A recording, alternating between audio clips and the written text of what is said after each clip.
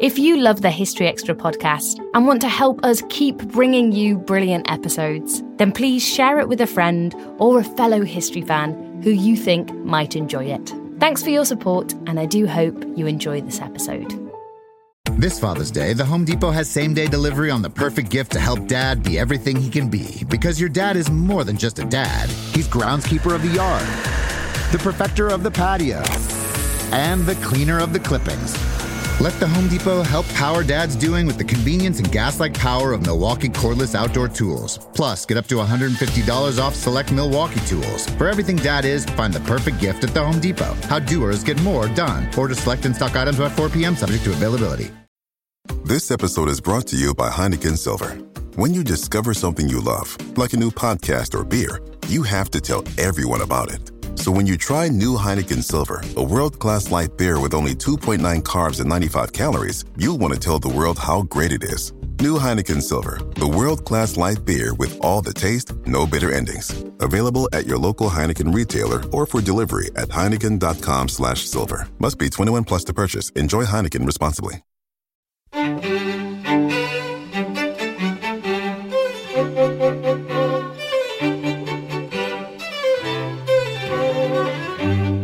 Hello and welcome to the History Extra podcast from BBC History Magazine, Britain's best-selling history magazine.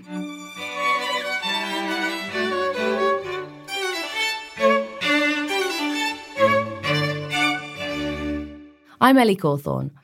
On today's episode, you'll hear an interview with the historian and classicist Daisy Dunn.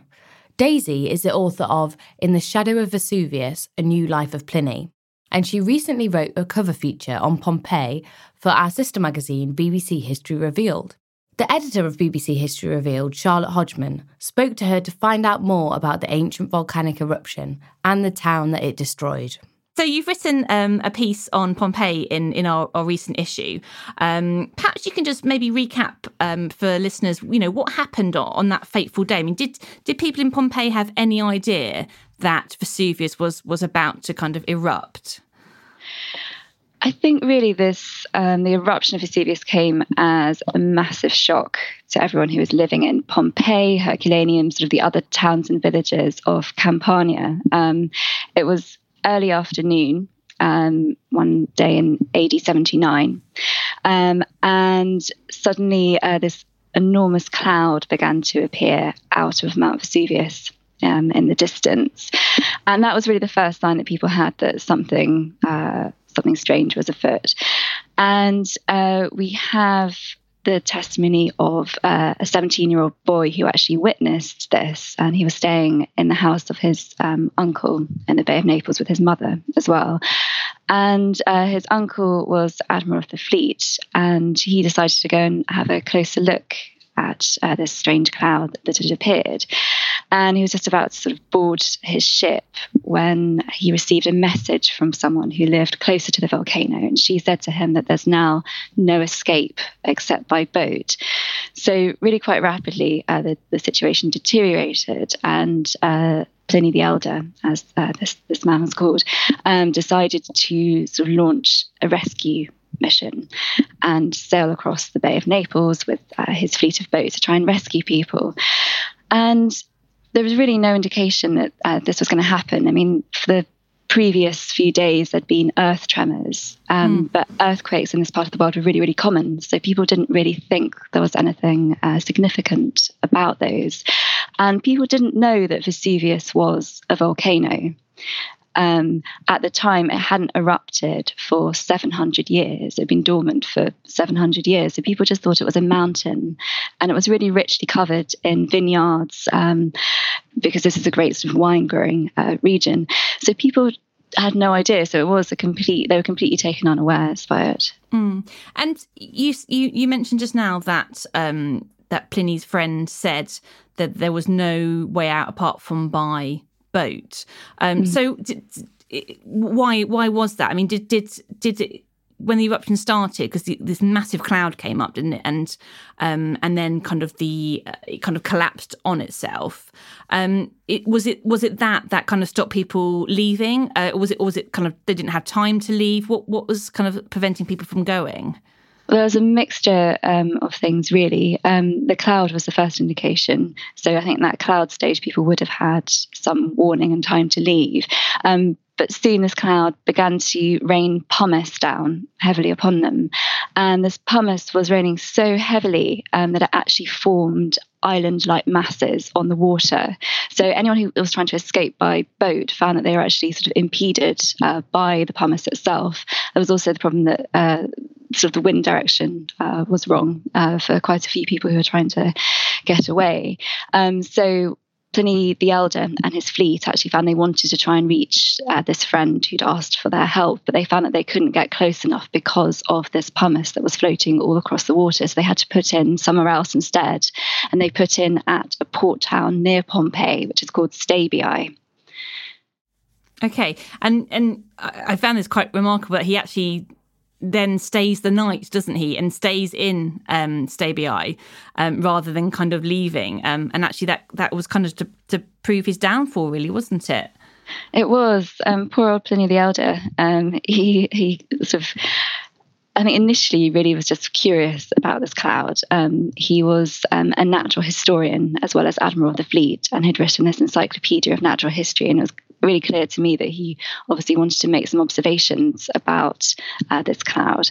But once it's turned into a rescue operation, obviously that wasn't a priority anymore. And so once he'd reached Stabiae, he bumped into another friend of his, and he really tried to put him at ease and tried to carry on as normal as much as possible. So you sort of hear of him having dinner with him and having a bath and then sort of spending the night at his villa. But that night is actually crucial. It's during that night that the earth tremors that they felt for days actually intensify to such an extent that they realised that if they stay inside that villa, they could well be trapped. The whole villa could come down on top of them. So they decide to escape while they can. And Pliny the Elder has this ingenious idea of getting pillows, strapping them to their heads, and then venturing out into the danger zone. So the pillows hopefully sort of soften the blow of all this debris that's now falling from the cloud they'd seen on the previous day. And he came to the coast, and he was hoping really to try and find a way out. But the wind was against him. The sea was very, very wild because of the circumstances. And he just found himself unable to escape, and he seems to have died by being asphyxiated by the volcanic cloud on the beach. I mean, that's one of the interesting things is the length of time, because I think when you imagine Vesuvius erupting, you think, it erupts and then sort of there's lava cascading through Pompeii, and that's what kills everybody. But actually, there was sort of a good 24-hour period, wasn't it, when it was sort of building up to this big, the sort of the lava and all that type of thing. And actually, a lot of people died through sort of suffocation from all those poisonous gases. Do we know how many people actually died, or did many people manage to escape? This is a really difficult question to answer, partly because a lot of this area still has yet to be excavated. So we don't know how many bodies, human remains, still remain unfound. What we do know in Pompeii, about 1,000 bodies have been found, and sort of estimations of the population size of Pompeii at this time vary, but some people sort of say between 10 to 15,000 lived here. So that would suggest that the majority of people did escape, but it's very difficult to sort of say exactly how many. And of course, Herculaneum, which was a neighbouring town, was actually closer to Vesuvius, wasn't it? And that's also quite a famous sort of town that has been excavated. Was that? I suppose that was worse off than Pompeii. Why is it that Pompeii is kind of the city that kind of resonates with people so much? It's difficult. I mean, I think Herculaneum is fascinating. I mean, out of sort of the two to visit, I find Herculaneum, you sort of get a truer sense almost of what it was like to live in a Roman town. Herculaneum really bore the brunt of the eruption because I think it's about 7 kilometres from Vesuvius, so incredibly close. And the people living there, the sort of famous stories in the 1980s, they didn't think that many people had died there, but suddenly in the 1980s they looked in these sort of boat stores they had along sort of what used to be the shore, and they found a lot of skeletal remains of people who'd sort of tried to save themselves by piling inside these shelters for protection. And they found that a lot of those skeletons belonged to women and children, and a lot of the men would have given up their places and sort of died on the beach instead. I find, Herculaneum is absolutely sort of haunting place to visit. I think Pompeii is almost overwhelmingly large. You sort of walk around and you're sort of seeing incredible things, but I think Herculaneum is just that little bit more manageable. So I think it deserves to be on sort of every tourist map, really, just as much as Pompeii does.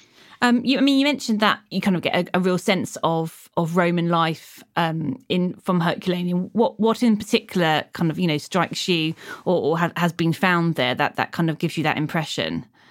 I think the grandeur of it is really surprising, even though it's a smaller place. So the sort of population size we think is more like 4,000 to 5,000 compared to sort of 10,000 to 15,000 of Pompeii. But the villas which have been excavated there are something else. There's one in particular, the Villa of the Papyri, which actually contains the largest collection of Greek and Roman sculptures ever found in one building, as well as the oldest surviving library from the Greco-Roman world. And it's enormous, and it goes on and on. And you just find it's full of these incredible works of art, mosaics, sculptures. And it's not alone. There were sort of several others. I think it was a real sort of attraction for sort of the wealthy people to have these great maritime homes with wonderful views looking out to sea. So you get a real sort of sense of this kind of luxury that existed there before this terrible disaster. And going back to Pliny the Elder, who was he quite well known? He must have been if he was admiral of the fleet, he must have been quite well known across the region. Yes, he was sort of amazingly versatile as a man. So he was born sort of around AD 23, 24, and he grew up sort of followed a sort of military routine. So he served as a soldier and had sort of several campaigns in Germany, and then became a historian and sort of documented sort of the German wars, lots of his own sort of experiences there. And then sort of became sort of most famous for this encyclopedia of natural history, which really encompassed sort of everything that was known at the time, or at least everything that they thought they knew. And a lot of the time he was wrong. And sort of you can read the encyclopedia today and think, how could he possibly think that about women or whatever, or childbirth or whatever else? But it was sort of, he was a great figure for sort of wanting to preserve everything that had been found. I think he was very conscious of the fact that human memory only lasts so long, and he kind of saw it his duty to record as much as he possibly could, whether that was history, natural history, as well as sort of having this great military career and sort of serving. He served the emperors as well. He was in the sort of imperial administration before he became admiral of the fleet in his later years. And you can see why then he would have been interested in going to investigate the big cloud that he saw. His nephew, also Pliny, he sensibly stayed, didn't he, to continue his studying while his uncle went. It was a very sensible plan in the long run. What he inherits, doesn't he? He inherits his uncle's library and all his documents and things like that. What does he go on to do? Does he follow a similar sort of path to Pliny the Elder? I think he really very, very much sort of wants to take his life in his own direction. He's very conscious of the fact that he's living in the shadow of this great figure, his uncle, and he inherits his name effectively. He's actually sort of adopted posthumously by his uncle, so that's why he's known as Pliny the Younger, even though that's his maternal uncle. And he tries to carve out his own career, really. He immediately joins a law court in Rome. It's a civil court, and it sort of specialises in wills and inheritance. And he becomes a senator as well. And he establishes himself really for sort of taking on sort of a series of legal cases. Also, the fact that he's living in very difficult times. I think we all sort of think of Nero as being sort of the real terrible sort of emperor at the time. But Pliny the Younger sort of finds sort of the new Nero in Domitian. And Domitian was the emperor that he had to serve sort of for considerable time in the Senate of. And it was just a very, very difficult time. I mean, he Domitian put to death a series of Stoic philosophers, for example, who Pliny counted as friends. And Pliny is kind of implicated in this because of his position in the Senate. And the astonishing thing really that makes Pliny the Younger special is he actually wrote a lot of letters, and these have been preserved. So these letters of document Rome in this period. So he talks about everything from the eruption right the way up to the ascent of Emperor Trajan, who was a sort of a considerably better emperor, who Pliny the Younger also served. And so what do we find out from his letters? I mean, that's our own, one of them is, some of them are our only source, aren't they, for what happened when Vesuvius erupted? Yes, exactly. So there's two on the eruption of Vesuvius, and they're the only eyewitness accounts we have of the eruption. And he takes it sort of from his viewpoint. He stayed behind with his mother at a port town called Misenum, which is where they originally were when they saw this cloud. So it's about 30 kilometers from the volcano.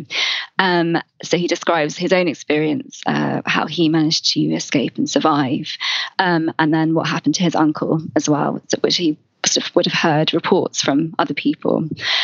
And he wrote those two letters to the historian Tacitus, and Tacitus is sort of the great historian of the age. He went on to write the great annals of Rome, all about the Roman emperors, and he was about 5 or 6 years older than Pliny. So there's a sort of series of letters between them, which are very interesting, sort of document sort of the ins and outs of Rome and the age. Other sort of highlights there are the first sort of pagan source on Christianity, because Pliny the Younger was actually dispatched by Trajan to a Roman province in the east, in what is now Turkey, in his later years. And it was kind of an administrative role. But Pliny the Younger encountered Christians there for the first time, and he was completely bewildered. He had never really come across them sort of face to face, and he was quite sort of taken aback and didn't know what to do. And he actually took it upon himself to question and in some cases torture and put to death the Christians that he encountered. So it's a very, very dark side of Pliny, which comes as, I think, a real shock. It comes sort of at the end of the 10 books of his letters. You come across this letter and you think, gosh, this is such a different viewpoint from, you sort of build up a picture of who Pliny the Younger was, and then you come across that and you have to sort of change how you feel about him, rather. Yeah. Yeah. And what does he shed any light on sort of day-to-day life, the kind of, you know, the mundane things of it, or does he kind of more concerned with, you know, politics and things like that are going on in the empire? It's a real mixture, and I think that's why the letters are so interesting. So 1 minute you can be reading about sort of the nitty-gritty of the politics, the next he's sort of waxing lyrical about his fruit trees. He, one of the things that Pliny the Younger actually collected, as it were, sort of villas across Italy. He's almost like a property developer in his own time. He had sort of villas around Lake Como, which is where he was born, one in sort of modern Perugia, one on the west coast of Italy, one in Rome. And some of these villas had spectacular gardens, and he was really keen on sort of growing sort of fantastic topiary. Some of it was shaped as his name. He had sort of Plinius written in topiary in one of them in his garden. And he used to sort of make his own wine as well, or at least he had sort of slaves making his wine for him. He used to go in and sort of taste the must and sort of feel like he'd actually contributed something to this process just by doing that. So you kind of get sort of a mixed picture. And sort of, I think he's concerned with sort of how do you live a life sort of richly and fully. I mean, he was very keen on trying to establish a legacy for himself through his political work. At the same time, he considered it important to sort of take daily exercise and sort of go out for a long walk every day, a long ride. And then he sort of had this sort of very quite fixed routine to try and get the most out of life, so that he was enjoying himself at the same time he was sort of establishing this legacy that he really sought. Still to come on the History Extra podcast. That's what makes it so haunting, I think, and so exciting. That's the real sort of enigma of Pompeii and Herculaneum and sort of all of this part of the world. Just the fact that there is so much that you can see that was there, but knowing that there's still so much that remains hidden. It's like alive. It's still alive, even though it's dead. This episode is brought to you by Indeed. We're driven by the search for better, but when it comes to hiring, the best way to search for a candidate isn't to search at all. Don't search, match with Indeed. Use Indeed for scheduling, screening, and messaging so you can connect with candidates faster. And listeners of this show will get a $75 sponsored job credit to get your jobs more visibility at Indeed.com/History Extra. Just go to Indeed.com/History Extra right now and support our show by saying you heard about Indeed on this podcast. Terms and conditions apply. Need to hire? You need Indeed. Time flies. We blinked and 2024 is halfway over. What's something you've accomplished this year that you're proud of? Maybe you made it out of bed and to work every day. Or maybe you started shedding some old habits that were weighing you down. But even when you're making progress, life can feel like it's moving too fast. We can't slow time down, but we can give you a moment every week to hit pause, set intentions, and reset. Therapy is a guaranteed time to check in on how you're feeling, what you want to do more of, and what you want to change. Otherwise, it's easy to keep going through the motions without getting what you want out of life. BetterHelp offers affordable online therapy on a schedule that works for you. Connect with a licensed therapist by text, phone, or video call. You can start the sign-up process in minutes and switch therapists anytime. Take a moment with BetterHelp. Visit betterhelp.com/History Extra today to get 10% off your first month. That's BetterHelp, HELP.com/History Extra. Oh, it's such a clutch pickup, Dave. I was worried we'd bring back the same team. I meant those blackout motorized shades. Blinds.com made it crazy affordable to replace our old blinds. Hard to install? No, it's easy. I installed these and then got some for my mom, too. She talked to a design consultant for free and scheduled a professional measure and install. Hall of Fame son. They're the #1 online retailer of custom window coverings in the world. Blinds.com is the GOAT. The GOAT! Go to Blinds.com for up to 45% off. Blinds.com. Rules and restrictions may apply.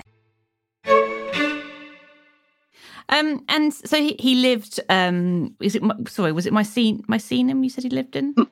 So he lived most of the time in Rome. Mycenium is where he was staying when he saw the eruption. And he does actually return to Pompeii, doesn't he? Later in his life. Yes. Tell us a little bit about that, because what struck me from the writing is how the area had kind of revived. This is the real surprise. I mean, he says. Probably about 20, 30 years later, he goes to stay with a friend in sort of the area. We're not sure if it's exactly Pompeii or if it's nearby. So it's in that neck of the wood. And I think as a historian, you look at the letters and you think, okay, he's going to say something about how worried he is about going back to this region where his uncle had died. Nothing. You don't find anything like that.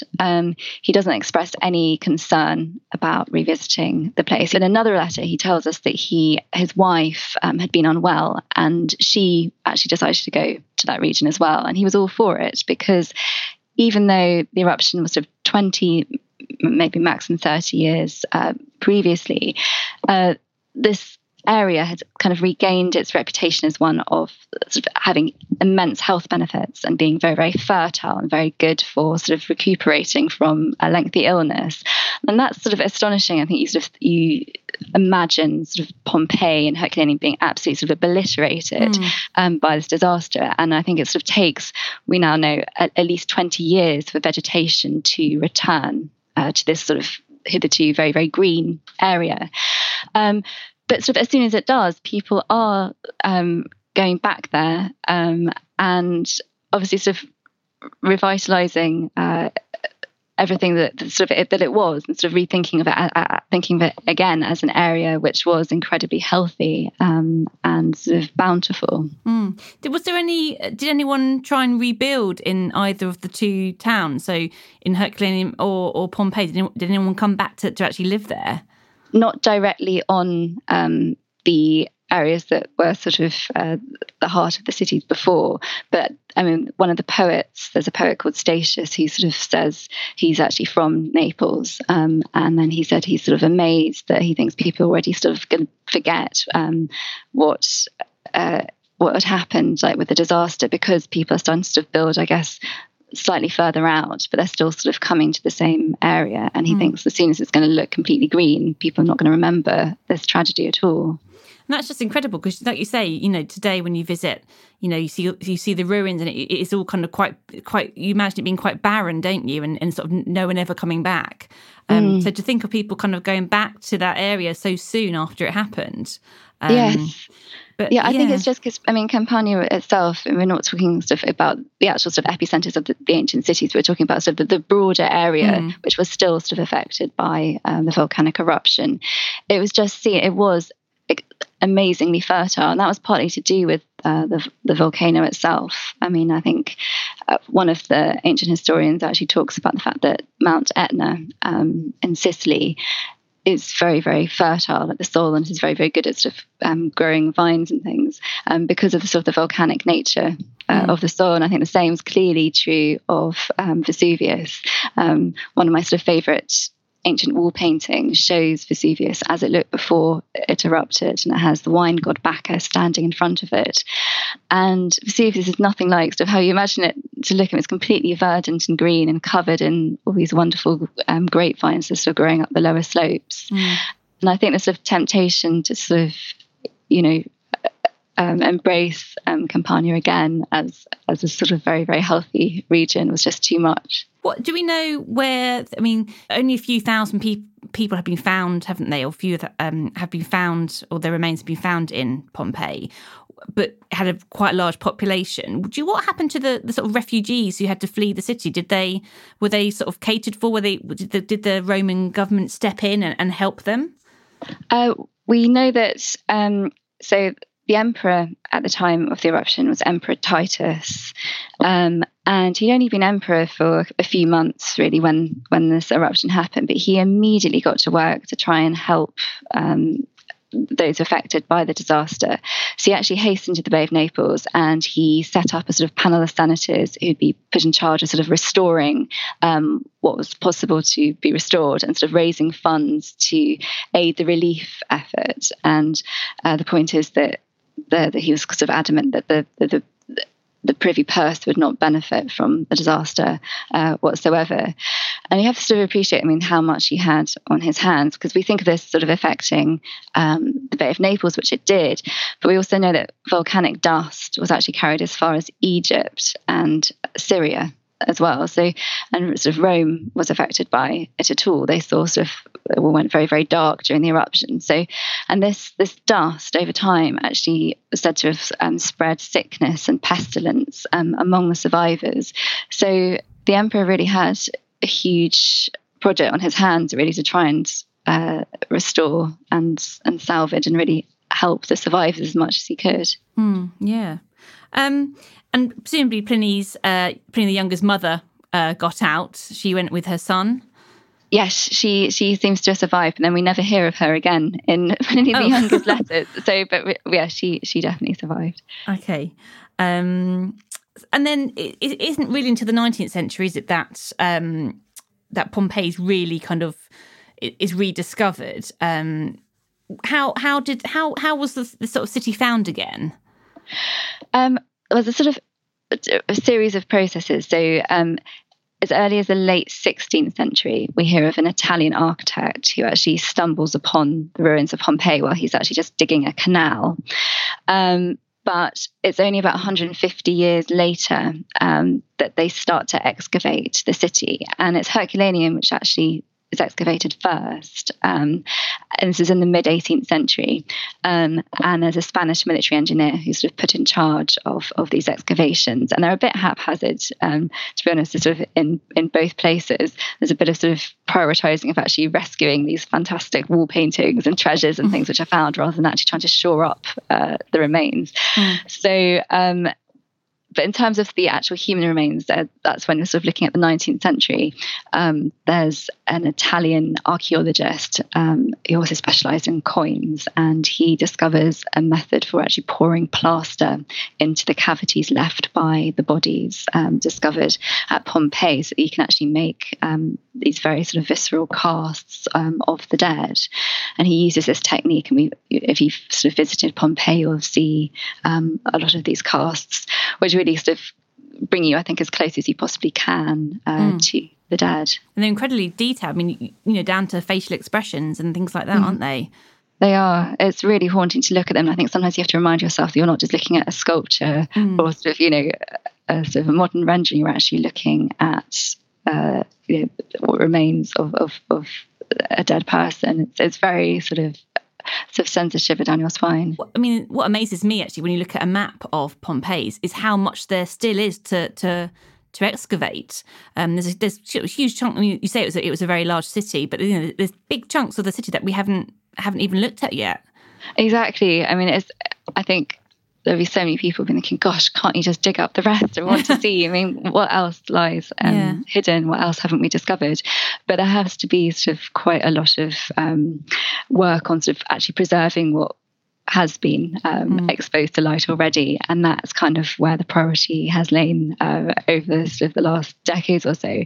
Having said that, sort of most recently I've been really, really excited to read about a lot of the discoveries which have been made. They've been excavating a region called Region 5 in the north of the city, and this area had not been excavated until now, and it's part of this sort of 105 million euro Great Pompeii project, it's called. And they've uncovered astonishing mosaics and wall paintings, which tell us a lot more about the city and sort of about people's sort of interest in the myths, for example. And they've sort of uncovered things like a fantastic. They used to have these fast food bars, and that's sort of how they've been described. They were sort of. The rich tended to sort of eat at home in Pompeii, but for sort of the poorer people in particular, there were these sort of bars which served hot food. And they've discovered one of these, and they're sort of beautifully painted. You wouldn't have necessarily thought that, I think. No.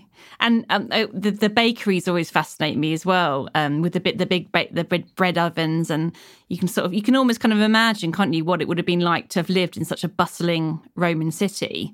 You can. And seeing those very round loaves, sort of perfectly scored into segments, so you can sort of tear and share them. Yeah. Was it a typical sort of Roman city of its day?